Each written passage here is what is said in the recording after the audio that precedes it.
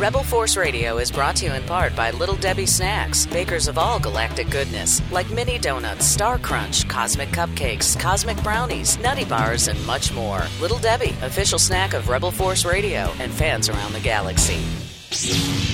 From Topps comes the all-new digital card collecting app, Star Wars Card Trader. Collect and trade everything from legendary 1977 Star Wars cards to new cards featuring exclusive content from Star Wars Episode 7, The Force Awakens. All from the comfort of your mobile device. Star Wars Card Trader. These are the cards you're looking for.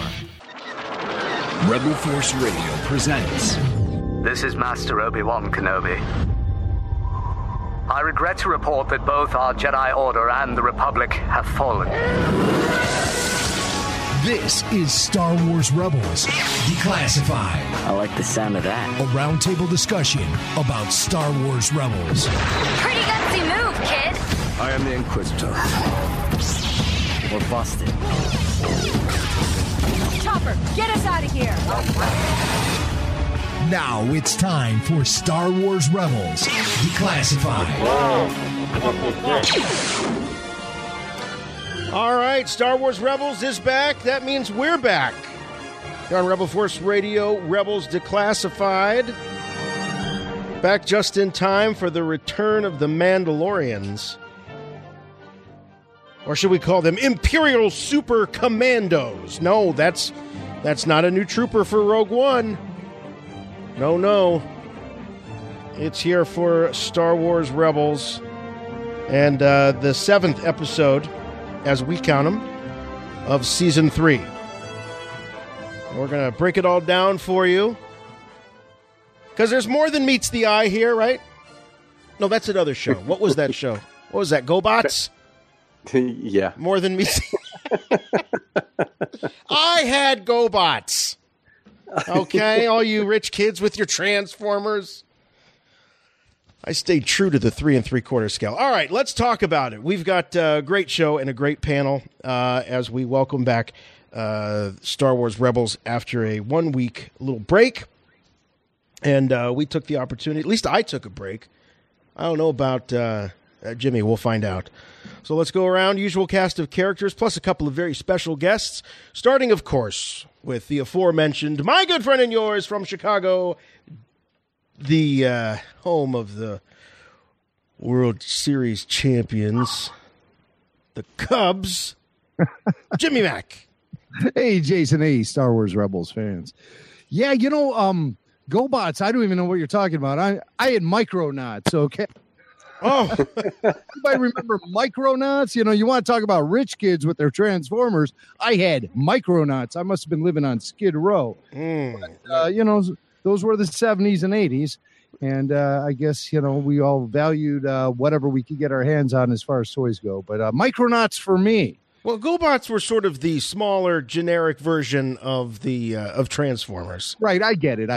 Yeah. To me, Micronauts were smaller, more generic version of Star Wars action figures. Wait a minute, are Micronauts what I think that? Let me look at Micronauts. Micronauts were. Oh my God! Yeah, from Mego. I think they were from Mego. Yes, they were. And they were based on a Japanese toy line that I think even predates Star Wars. So. But I don't know about that. Well, no, you're right, Jim. You're right. They started in 1976, so right around the same time through 1980. Was it a TV show? No, it wasn't. The Micronauts, I believe, had a short life as a Marvel comic book title. But I don't think they ever transitioned over to television or animation or anything like that. Okay. And I'm surprised they haven't brought the Micronauts back. Bring them back from the dead. Shoot, they brought back everything else. Bring back the Micronauts. Bring back the and the GoBots. If they do that, then they need to bring back Mask as well. I think they have.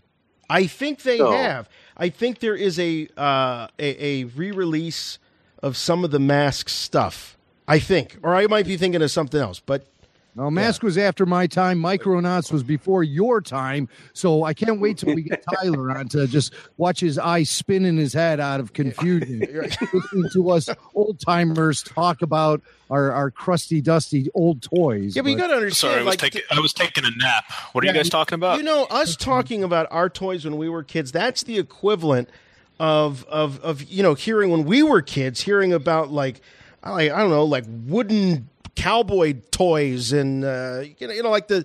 Did you guys not play with wooden cowboy toys? Am I wrong in this? No. Oh yeah, right, smarty, right.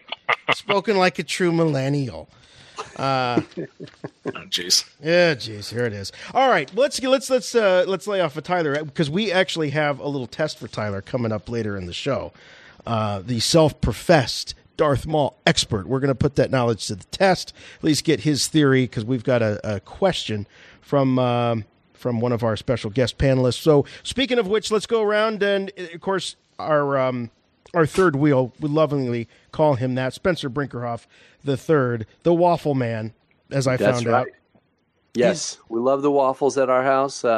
We've got 3 of them and 1 in disrepair. When you're cooking breakfast for 7 kids, it really is helpful to have 3 waffles out, and it just helps streamline the whole production. You are the waffle iron chic. Yes, yes. Or chef.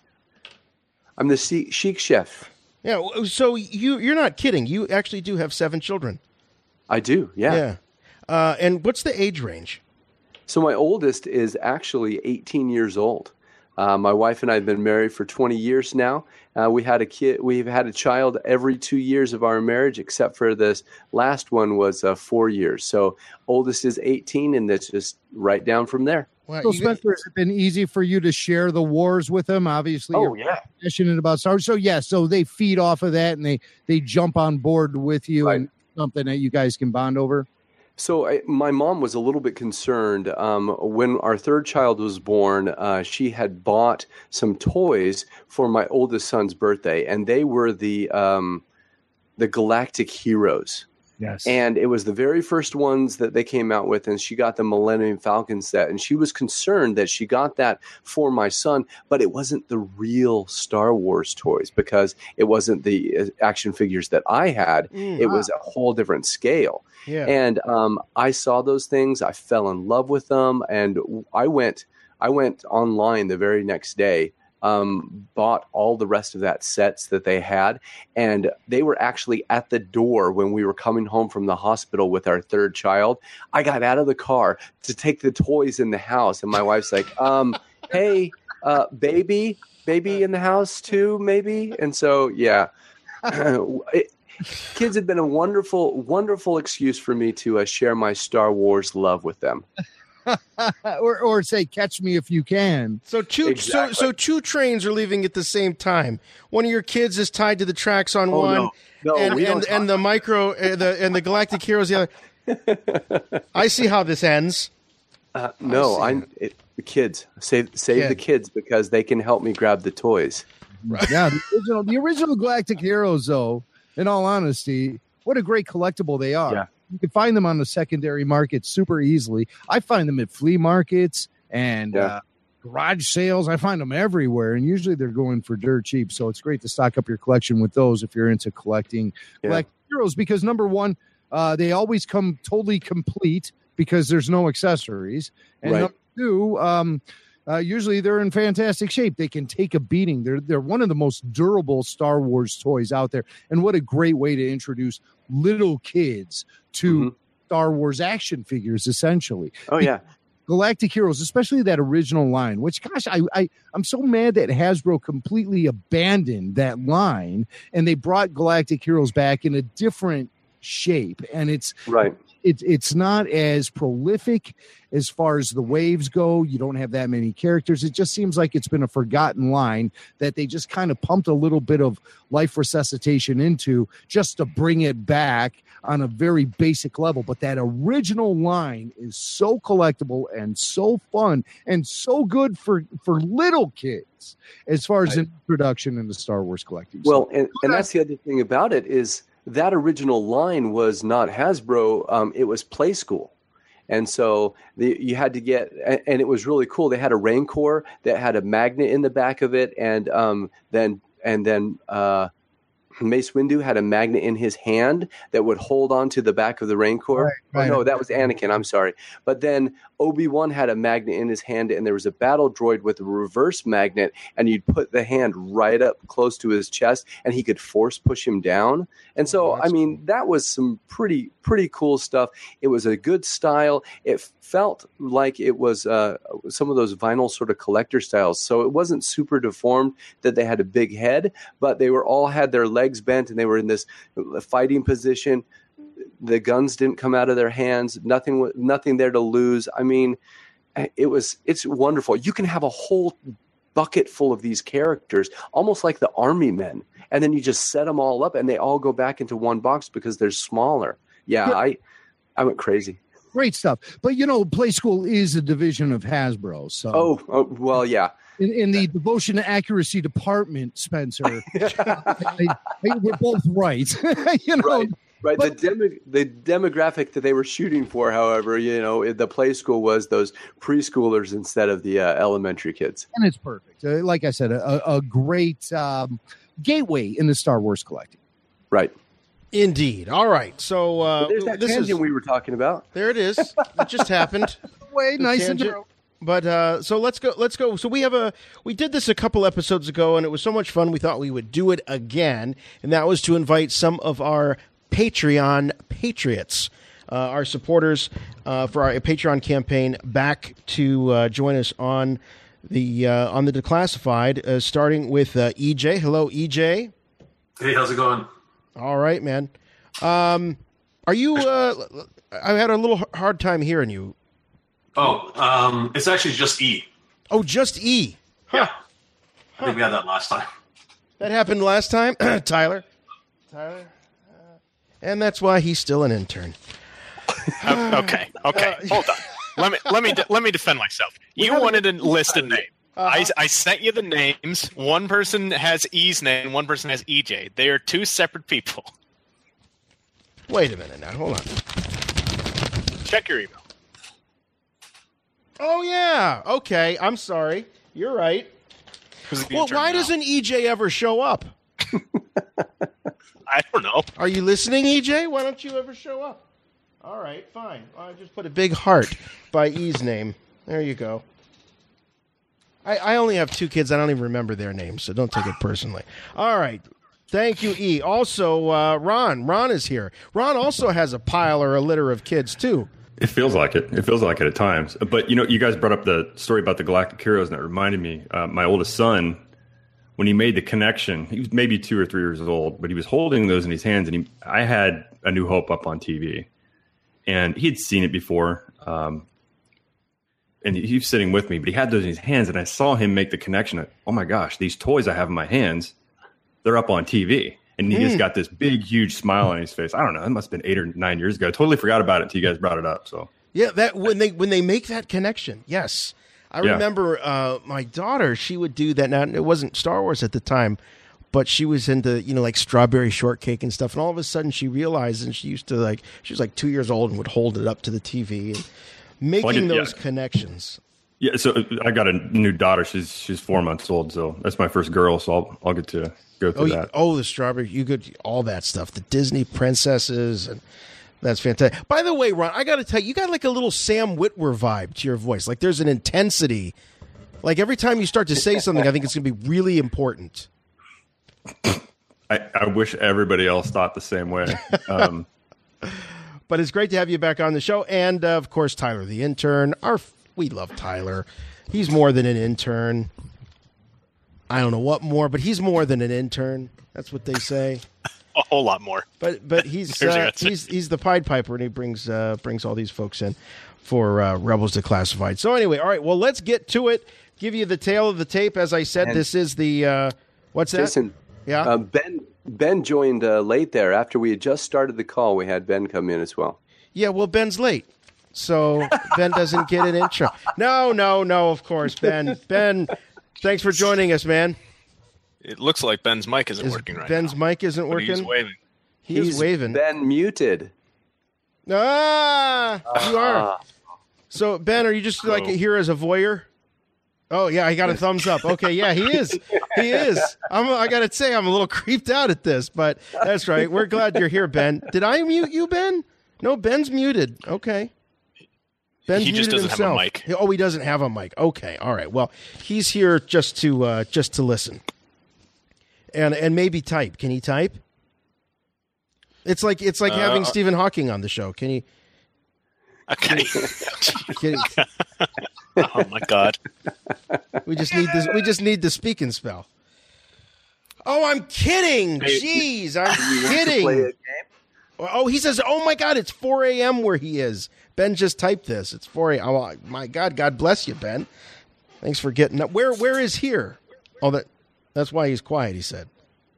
Oh, UK. Okay. All right. All right. Well, let's get back to it. As I said, we're talking season 3, episode 7, original air date here for Imperial Super Commandos, November 5th, 2016. Directed by Stuart Lee, written by Christopher Yost, and was the follow-up episode to The Last Battle. That was the last time we were all together. So we're back with The Mandalorians, and this is a thread that, of course, obviously it dates back to the original films, but at least in terms of this sort of ongoing story of The Mandalorians, it goes back to the Clone Wars animated series. And anytime we see Mandos on Rebels, it's an excuse to learn a little bit more about Sabine. It seems like it's a little bit of a drip in determining or discovering her origin, but before we get into all of that, because I know Spencer did all kinds of research with this, because this story has some origins in the Son of Dathomir miniseries, the comic book miniseries, that's where we were first introduced to what's his name? Not Fen Rao. No, not Fen Rao. No, Saxon. Yeah, Saxon. So. But he was never, Spencer, if I'm correct, he never actually made an appearance in the Clone Wars series. These were stories that they were working on. They were going to continue the plot line with the where they left the Mandalorian Civil War and after Darth Maul, or was this actually before Maul had his fall there at the end with Palpatine? So we'll set the stage then. So. Yeah. Near the end of Clone Wars Season 5 is when Disney purchased Lucasfilm, and at that time they decided to end the Clone Wars series. Now, because of the way the animation works, they went ahead and they've got stories and arcs that were going far on into the future. We've got the story of all of the Kyber crystals that was done in a storyboard version that we were able to see online, and those were just in animatics. And then there were some of the stories that were done, and they were just the scripts. From those scripts, we get the Son of Dathomir comic series, and that takes us, and we learn more about Darth Maul in that one and his story, and that's where we get introduced to Saxon. We also get from these stories another one about Asajj Ventress, which was made into a novel, and then right. I'm just trying to get a sense of where in the timeline did the Son of Dathomir take place. Spencer wants to give us this whole breakdown. Sorry, I didn't know where we were going. The Clone Wars was canceled? What? Yes, the Clone Wars was canceled. But they came back on Netflix, and we got another season. You guys remember that? Oh, it was like yesterday. Hold on. They're called, Jason, I'm looking at something here called Lost Missions. Jason, have you heard of this thing? Lost Missions, yes. Of course. No, I was trying to get a sense of the timeline, because I didn't read this comic book. I know, shocker, but I don't know. Where are we at? Okay. Yeah, the timeline. When does the story take place? You know what? You went off script for Spencer, and now he's thrown off. So now I'm thrown off. Now I'm trying to recall. Spencer, go back to page 4. Page 4. We're like right in the middle. We're like right about 2/3 of the way down there on page 4. At my notes. There you go. So there you go. Now, Tyler, help me out. Did they start this one with with Darth Maul being broken out of Stygian Prime, or was that near the end of this one? That's how Son of Dathomir begins, I believe, because the entire setup is leading to the final fight between Sidious, Mother Tals, and all them. Yeah, so what happens is the Emperor shows up. He kills Darth Maul's brother, Savage Opress, and then he takes Maul away, and you don't know what happened to him. So then the comic book tells you that he was in this prison called Stygian Prime, and we actually saw that prison is where Kanan went to try and rescue his. Oh gosh, I was going to say Barriss, but it's not Barriss. It was Luminara, but Luminara and Julie, not Barriss. It turned out to be that's right. They were using her dead body as bait. Yes. So then Saxon showed up. He was part of the force that came into that prison, and rescued Maul from the prison, so that they could try and it was all a ploy to get after Mother Talzin. Mm-hmm. So that's where we met Saxon. We get a little bit further story on Maul, and then a little bit more on Mother Talzin. Now Saxon has quite an extreme look in the comic book. He's got these horns on the helmet, which is kind of cool, like the Darth Maul horns. So he was definitely a disciple of Maul. Yes. Right. And see, when we saw in the Clone Wars, when Maul challenged Pre Vizsla to take over the rule of Mandalore, he won, and all of those Mandalorians sort of fell in line and adopted his look. And so when they adopted his look, they had the horns, they did the black mask and stuff like that.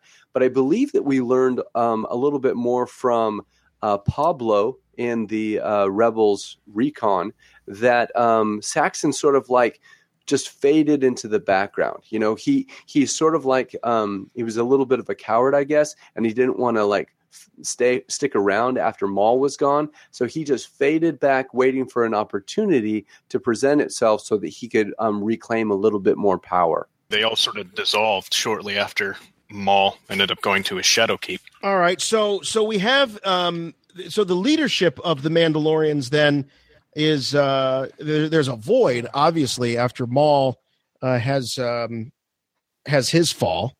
And once the Empire takes over, that's when Saxon comes back and ends up running sort of the I guess this would be the official faction on behalf of the or that are obedient to the Empire.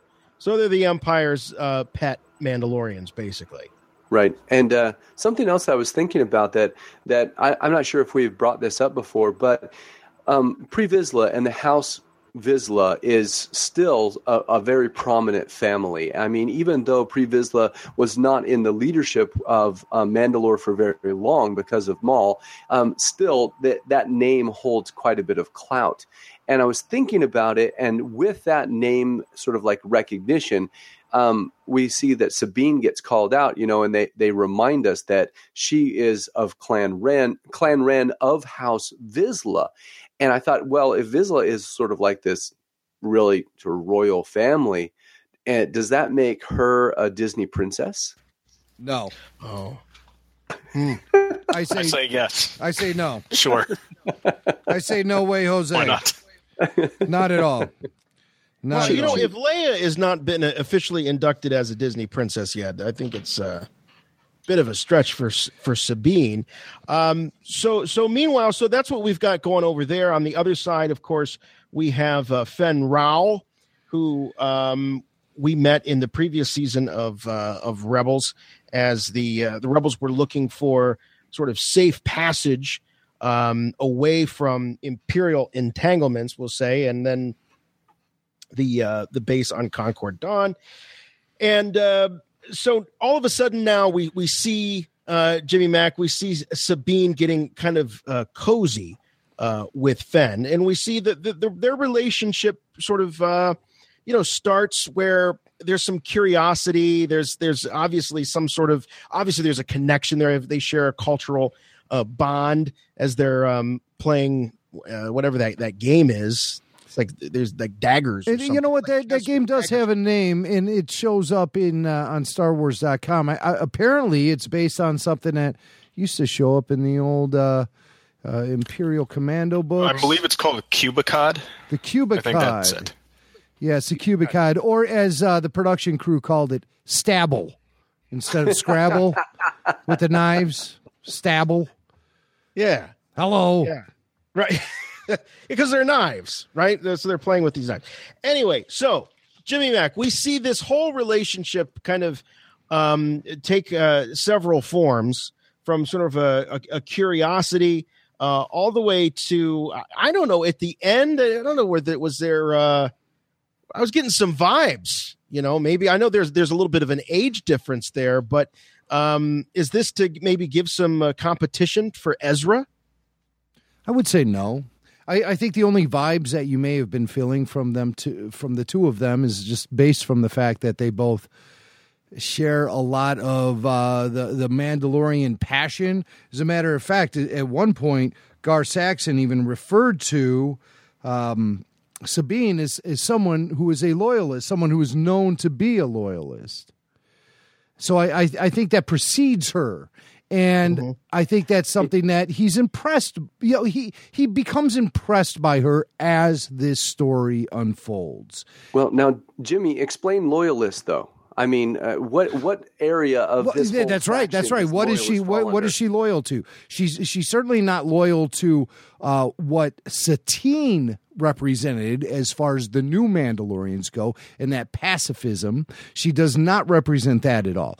So does she represent the warrior roots of the Death Watch? Is that where she's coming from? Step into a Slim Jim. Yeah, that's a great question. What is she loyal to? There are so many different Mandalorian causes. It was great. I loved at the very beginning of the episode when Ezra goes, I don't get this whole Mandalorian thing. No, I loved it because I think he was. I think he was like I felt like he was channeling me at that moment. He might be a voice of fandom. I felt in this episode. I don't get all this. I find it so confusing. I really do. I think that it is. I think it is very confusing. Well, I mean, basically, I feel bad for the longstanding EU readers, because it's a completely different backstory for all of for the Mandalorian. So there's been a lot of interpretations, and there are factions upon factions. It is a very complicated, and I would say sophisticated culture that they've created. Dave Filoni and his crew have created here, but it does lose me a little bit. All based on the popularity of Boba Fett.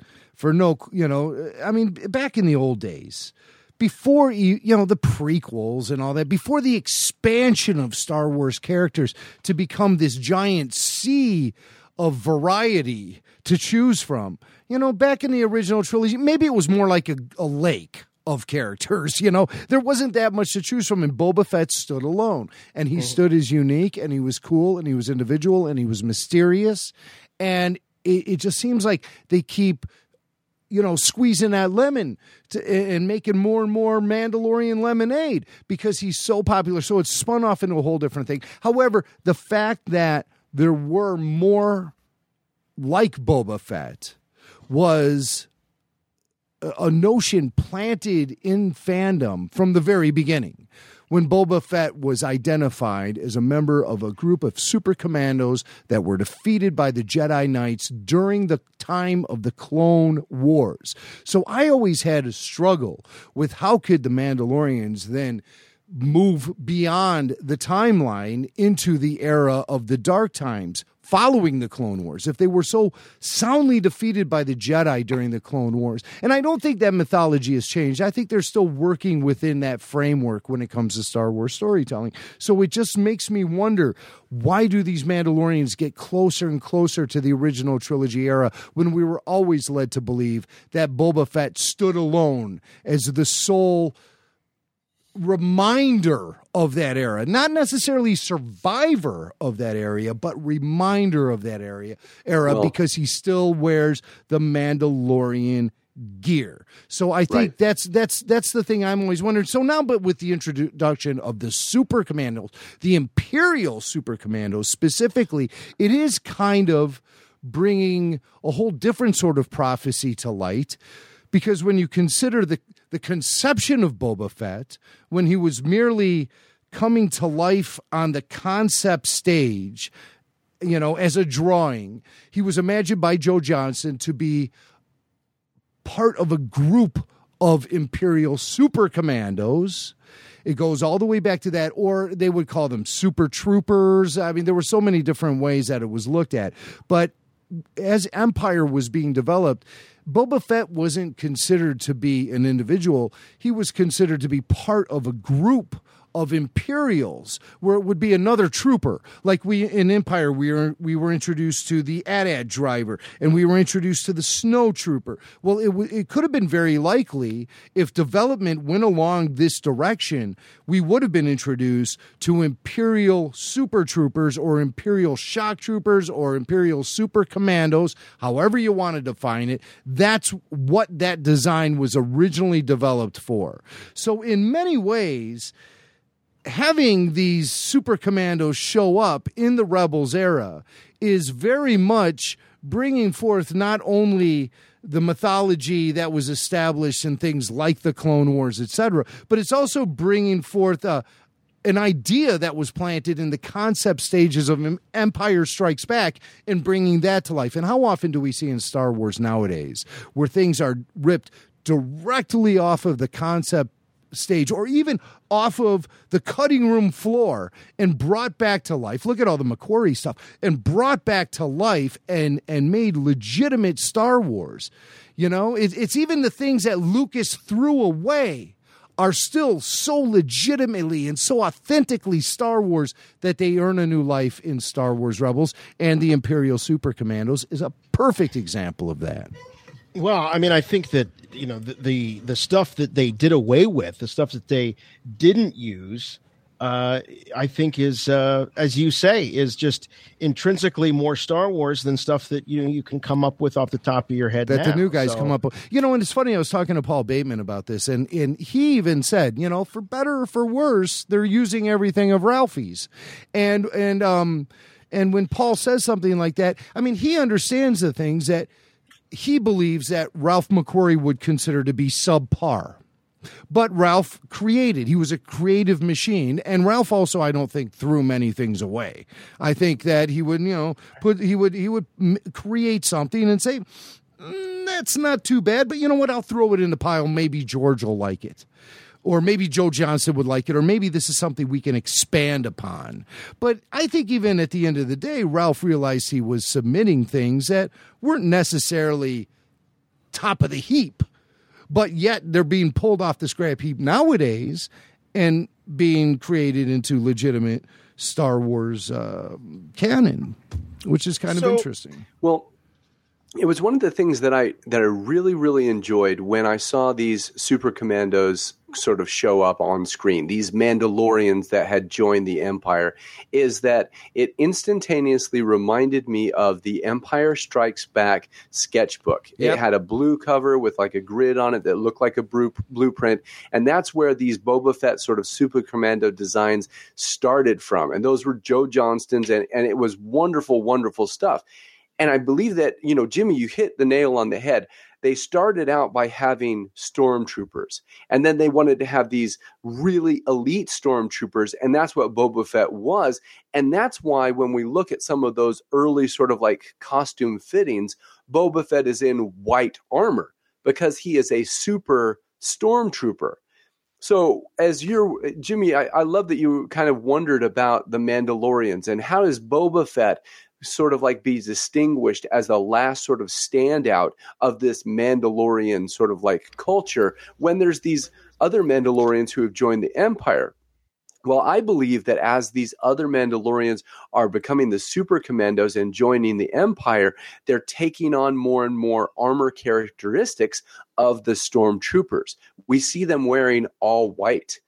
Their belt that belt that they have on is really uniquely designed. It reminds me, I almost exactly to the simplified design that the clone troopers had in the Genndy Tartakovsky series. In even that sort of the visor that the super commandos had that's kind of pointy, it looks somewhere between a snow trooper's helmet and, again, some of the Imperial commandos. There was one episode of the Genndy series where it was all these elite commandos that went in to take down this tower, and there was a guy in there that he had a visor just like that. And so they're pulling designs from everywhere that they've got them, but the super commandos are becoming super stormtroopers. And I think that that's where the line gets blurred and allows Boba Fett to stand out as the last Mandalorian, because the other guys have sort of like joined up with the new clan. I'd like to jump in real quick. In canon, Boba Fett is not a Mandalorian, and neither is Jango Fett. They're just bounty hunters. Jango Fett just stole Mandalorian armor, and they were never intended to be Mandalorians. The Mandalorian culture was, like Jimmy mentioned, written around the fact that people like the look of Boba Fett. So Boba Fett doesn't really do anything to encapsulate the Mandalorian culture. The earliest bio of Boba Fett, which may have actually been on a Topps trading card, said he wears the armor of a Mandalorian warrior, right? Or a in the Empire Strikes Back novelization by Donald F. Glut, he said that the armor Boba Fett was wearing was worn by a group of elite shock troopers that were defeated by the Jedi. The word Mandalorian wasn't used. Really? Yeah, it's funny because remember when Filoni had us research all of this back in around, what was it, season 2 of the Clone Wars? I think that's right. When he and George Lucas were reluctantly bringing back Mandalorians into Star Wars culture. At the very first, at the get-go, George had laid down the decree.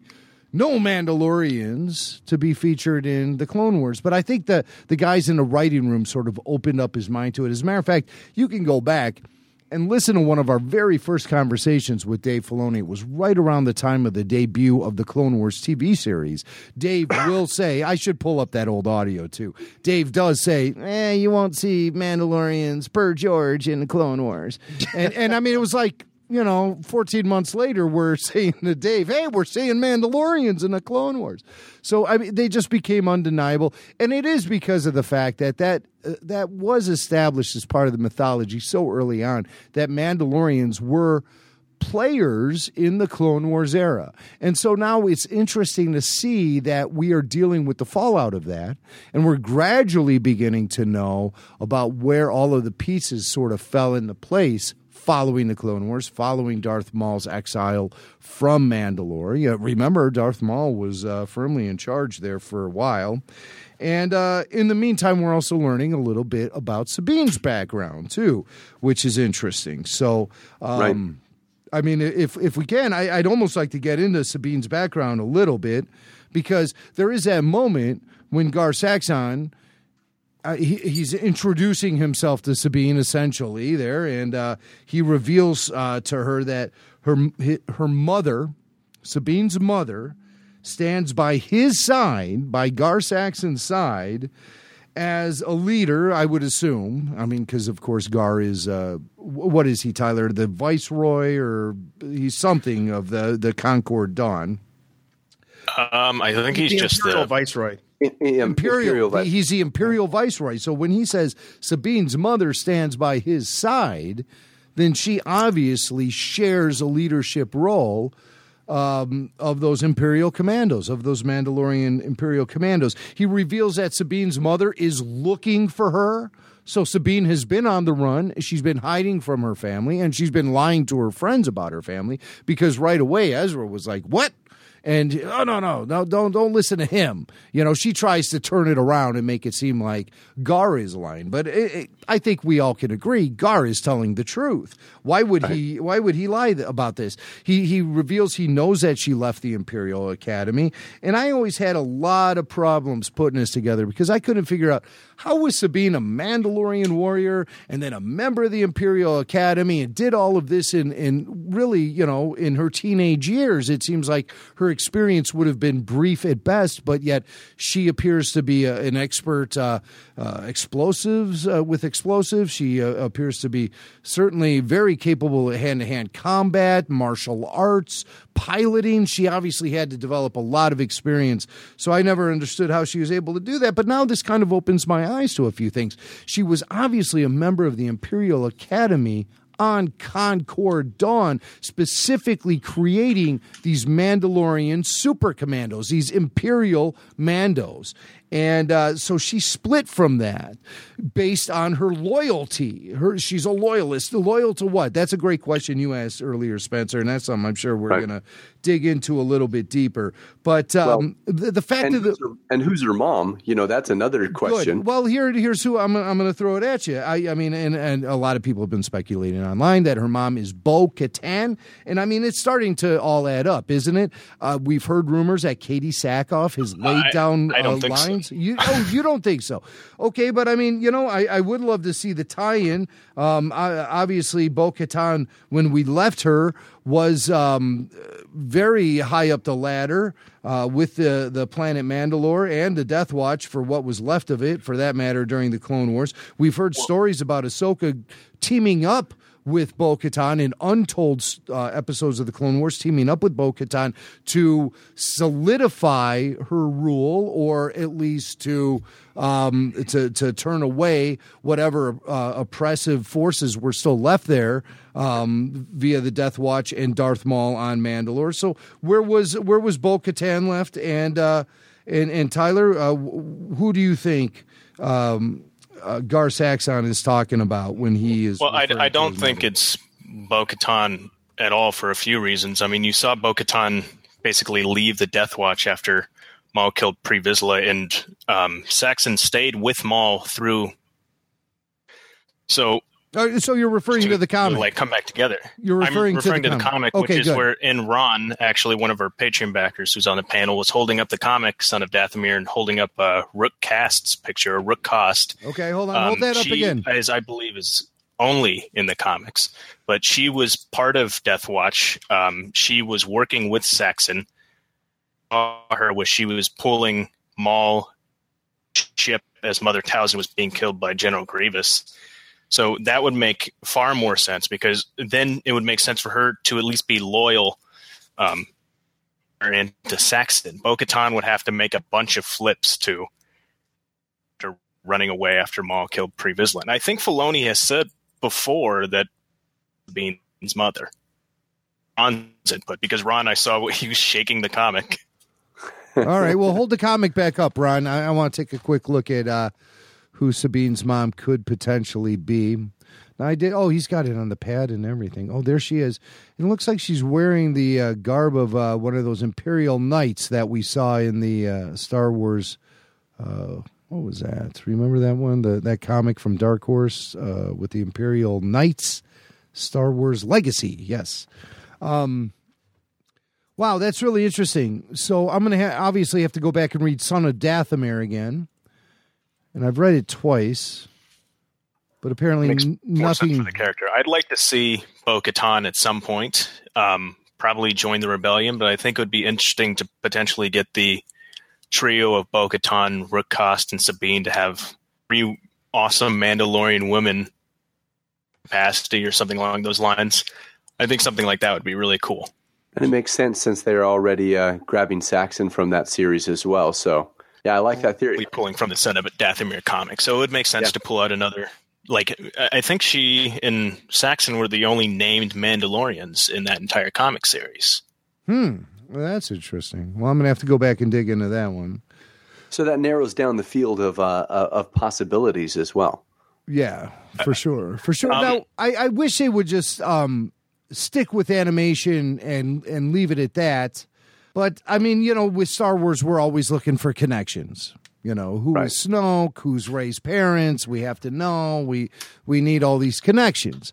And it seems like with me, I would really like some sort of connection to Sabine based on the mythology that was laid out before us. And so I was really chomping on the bit for that Bo-Katan tie-in. Because for me personally, it would make Sabine a better character because her lineage is familiar to me, and her loyalty might be even more easier to understand, because then there you go, Spencer, back to that question about who is she loyal to? What does it mean to be a loyalist? Yeah. Loyalist. Well, and here's another sort of like a situation is that we have a lot of people that say, we love to find connections, but does it really have to all be connected? And then there's other people that say, yes, it has to all be connected. This is one story, and I want to see him click here and here and here and see that natural flow. And then other people say, let's bring in some new blood. I'd rather see somebody that is completely fresh instead of it being just like, oh, of course, it has to be somebody that we've already seen.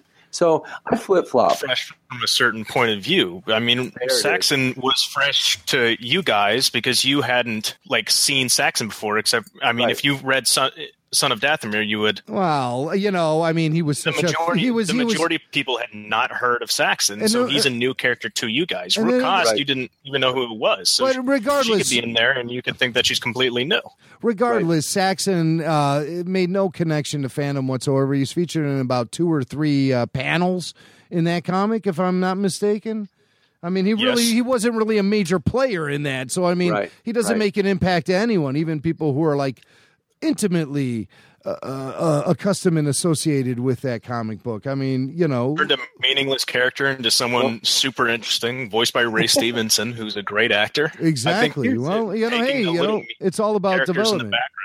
No, there's no problem with the that. Meaningless characters in the background is very important. It actually gives them purpose. And it makes all these super nerds like me flip out when we get to say, oh, I read him for literally one panel of a comic book. Right. But I mean, it's inconsequential up until he shows up on Rebels.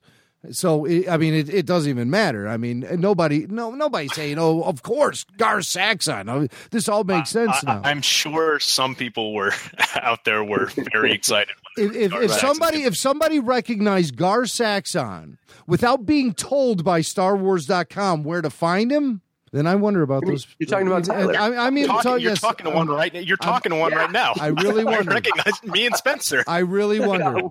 I saw him. Wonder. Yeah. I mean, back in the dark times, back in the 80s and 90s, when there were no movies, I understand. But nowadays, I mean, come on. But again, I kind of want to talk a little bit about those dark times, because another thing that I thought was super fun about this episode and the connections that we're making here is the title. Super Commandos. Is this not one of the best throwbacks to the old Saturday morning serial matinees? This is George Lucas's whole inspiration. The Commander Cody and the Sky Marshals of the universe, Jet Jackson and the Flying Commandos. I mean, this whole episode brought that back, that George was originally inspired by these Rocket Man movies that you would go on Saturday, because my dad didn't have a TV in his house, kind of a thing. And he would go to the movie theater and he would watch this movie for a nickel. And the movie would end almost literally with the guys hanging off the side of a cliff. And then you'd have to come back next week. So this idea of Commander Cody and the Cody Sky Marshal, that was the Commando Cody. And here we are, the Super Commandos with their flying jetpacks. We are back to square one, George Lucas inspiration in Star Wars. And I loved that throwback connection as well.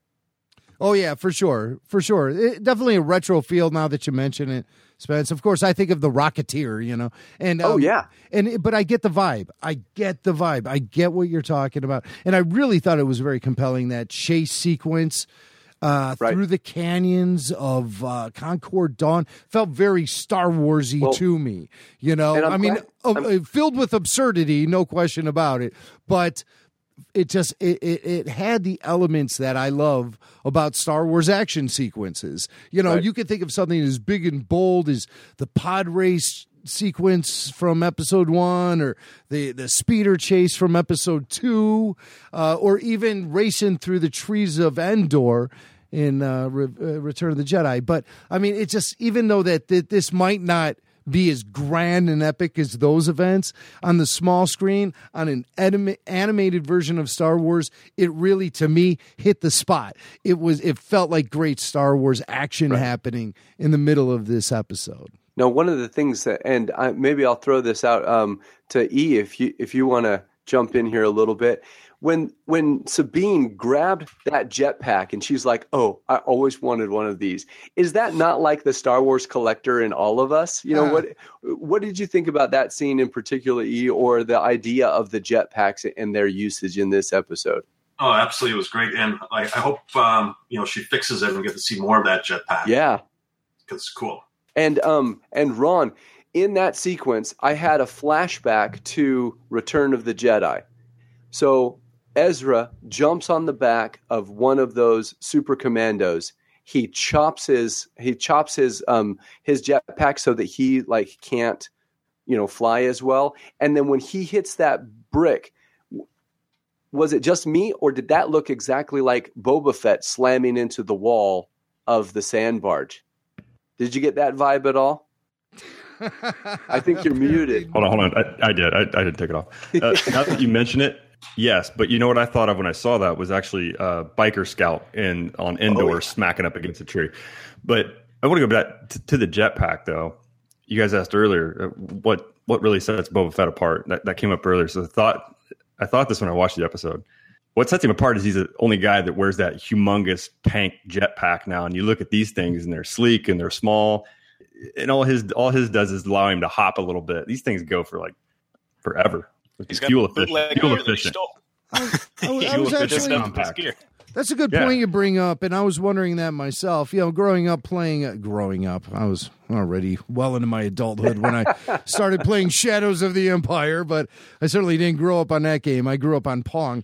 But playing Shadows of the Empire, I always got accustomed to the fact that Boba Fett's backpack would give you a boost and blast you over to the next plateau or cliff you needed to reach, but then you'd have to let it recharge or whatever. It wasn't there for unlimited flight. And what we see here is unlimited flight, and I think it's more or less taking advantage of the medium of animation to do that, and thus, it opens up a lot of possibilities as far as action sequences go when you have these guys flying around with unlimited flight. I think it was established back in the Clone Wars during those Mandalorian episodes that these backpacks certainly could take you a much longer distance than what we were accustomed to when we were playing Shadows of the Empire in 1996 on the Super Nintendo or Nintendo 64 or whatever it was, when those backpacks had limited flight.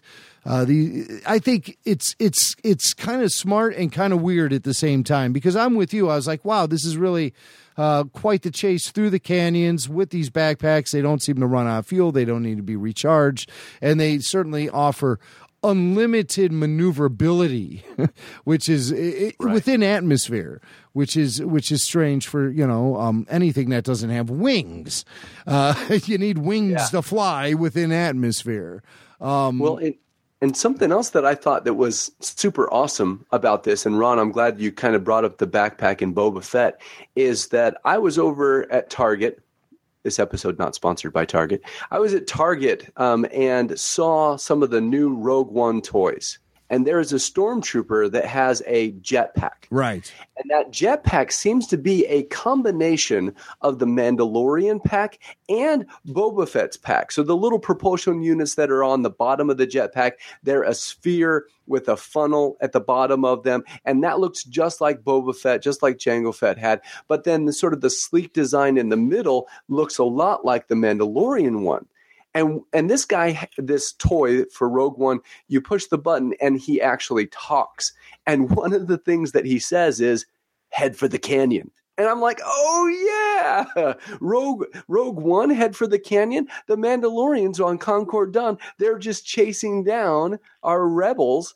Head for the canyon, and they're flying through. I thought, well, that's just a fun connection. There I am, Jimmy, making those connections again. Well, it's not an unhealthy thing to do. I wonder if we will actually see flying stormtroopers, like they say in this episode. He says, doesn't Ezra say something like flying stormtroopers? He says something like that at the very beginning. Well, in canon, there are flying stormtroopers thanks to the Star Wars Battlefront game. And the jetpacks that are in the Star Wars Battlefront game are more short burst, like Boba Fett's.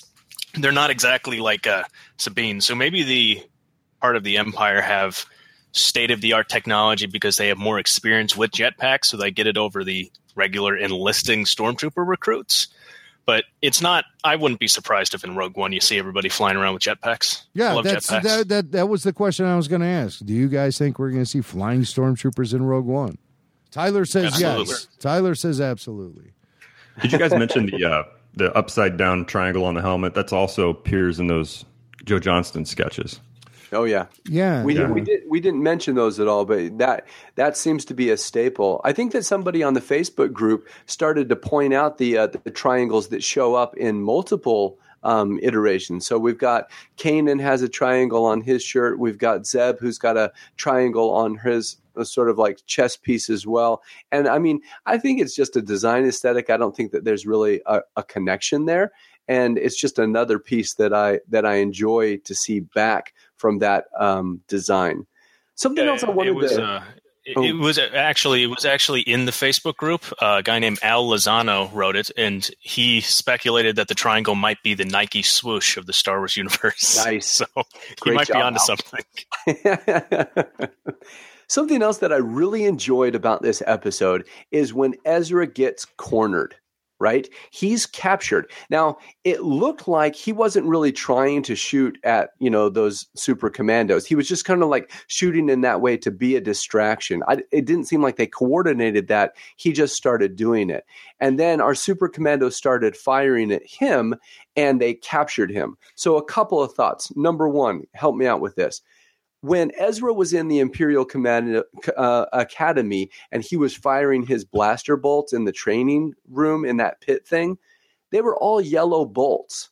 And it kind of gave me the impression that those were just sort of like stun or training bolts. Then when the Super Commandos started firing, those were also yellow bolts. So were they just firing stunners at them, or did I see that something else was written that maybe the commandos have a different type of blasters and they shoot yellow bolts? You guys got anything on that one, Tyler? It might be training bolts. I'm not sure. What planet did Ezra do his Imperial Academy stuff on? It wasn't Concord Dawn, was it? No, it was on Lothal. Okay, then Grint was maybe there. Maybe it's just the hardware, because I think stun is usually blue. Well, yeah, that's the one that we shot Sabine. That was a blue bolt, and that's like a circle that grows above. You asked the wrong guy. Yeah, Ron, what do you think? I didn't know. That didn't occur to me. So, guys, I actually watched this episode with my kids, and my 4-year-old, when Ezra is sitting there and he's surrounded by these Mandalore super commandos. And being interrogated, I got my 4-year-old saying, "Use the Force, use the Force." I have my 8-year-old daughter saying, "Well, he should do the mind trick. He should do the mind trick." You definitely see a reluctance on Ezra's part to use his abilities, and it's very interesting about how selective the team seems to be, and when Kanan, or in at least in this season, we see a lot more Ezra in action when he uses this. Now, why would he be afraid at this point when he's there with, alone with just these 3 guys to, we've seen him do some incredible things. Why would he be afraid to use those powers to set himself free? Said it was that he just Saxon just caught Ezra trying to use the Force. It was, I assume it must have been pretty embarrassing for Ezra, but once he did, Saxon said something along the lines of, "You just became a lot more valuable to the Empire." I assume now that we're getting closer to everybody in the New Hope, they're very aware to use the Force just every 5 seconds. I assume Ezra doesn't want to be flipping around doing Force pushes or mind tricks to people. And maybe it has to do with the Mandalorians being smarter than the average human. Maybe they are able to, they have these secret power like Watto to tricks. I'm not quite sure. I'm just speculating. Yeah. It's again. I mean, I think he could, between him and Chopper. I was thinking that he could easily take these three guys. Yeah. Well, and Jason has brought up a really good point, and something that I hadn't really thought about is that it seems like maybe Jason is hinting at the possibility that Ezra is a little bit wary of the dark side, and because of that, he's maybe not wanting to use the Force as much, and maybe that's what's going on. But I tell you what, I totally loved it in this scene that Ezra going down his list of his aliases. He said first that, he was, did he say he was part of Hondo's crew first? Yeah. I think he was an associate, or I think he worked for Hondo. I don't remember exactly, but it was along that lines. Right. And he's like, oh yeah, I'm looking for treasure here. And then he says, oh, I'm Lando Calrissian. Ben, our silent watcher, also just made a good point in our chat. He said, remember that Kanan said he needed to learn to deal with situations without using the Force. Maybe that could be a similar conversation about the Force and the dark side. So It might just be, like Ben suggested, Ezra is trying to learn to stop using the Force as a crutch and sort of rely on his own natural intuition and skills, as opposed to just, I'm in a bind, let's just use the Force to get out of this. Ron, what do you think? That was a good point he brought up, and it got me thinking about that too, because I think it was when Ezra went into the cave to retrieve the Sith holocron, right? He said, Ezra's going to have to learn how to solve problems without a weapon. Maybe he said the Force, but I'm replaying it in my head as he said weapon. Well, and I'm sure that we all kind of we get a little bit jumbled, and Yoda said, you don't need your weapon. He says, well, what's in there? Only what you take with you. And so it's that same sort of a vibe to it there as well. Let's see. I really, really enjoyed that scene. I enjoyed that they went back and forth. I love learning more about Sabine and wondering who her mom might be. Do you think there's a parallel going on right now between the relationship between Darth Maul and Ezra and Finn Rao and Sabine? Kind of like a parallel?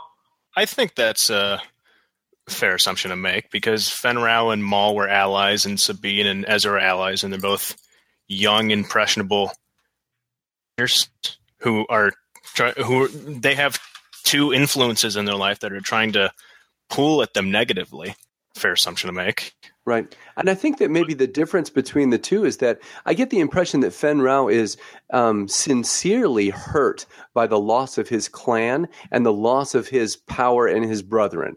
And so Maul, there's really something suspicious going on there. He's got ulterior motives. I think that Fenn Rau is sincere about his joining up with the rebellion and finding that honor in Sabine.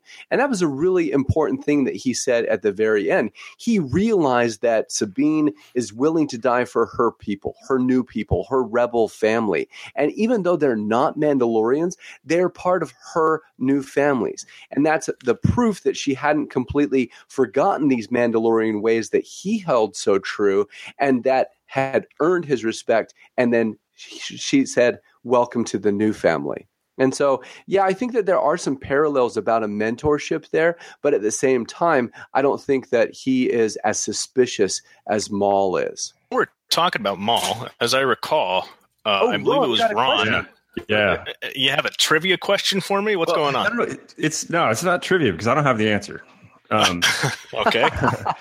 But the last time we were on here, it was Holocrons of Fate. And during that episode, somewhere towards the beginning, Maul was on the Ghost looking for the Jedi holocron in Kanan's quarters. And he mentioned to Hera, "You want to know Kanan's real name? It's Caleb Doom." So my question is, how does Maul know that? I know it from the comic book Kanan, right? That's where I first heard it. How does Maul know his name? I think I exactly know that answer. Well, Hera, Kanan's real name from I believe it was A New Dawn. That was the book. And Maul was doing the Kylo Ren peering into Hera's mind, I believe, or last season. At some point, Maul has used the dark side to peer into Hera's mind.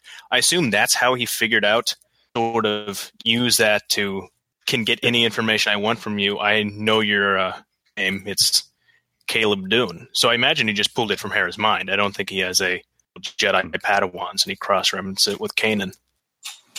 By the way he stated it, I guess it didn't. That's not how it landed on me. It landed on me a little bit different. I think just by the way he phrased it. And I wonder, just with the fall of the Jedi Temple, what sort of like access and resources were available to them? Did he get onto WikiLeaks and check out, the archives, etc.? I think that there probably was a record that he was able to read, and not necessarily just the mind trick. But I think that that's because it hasn't been clearly stated that that's a possibility that he was using the Force to pull it out. But I think it was probably just. He had his spies.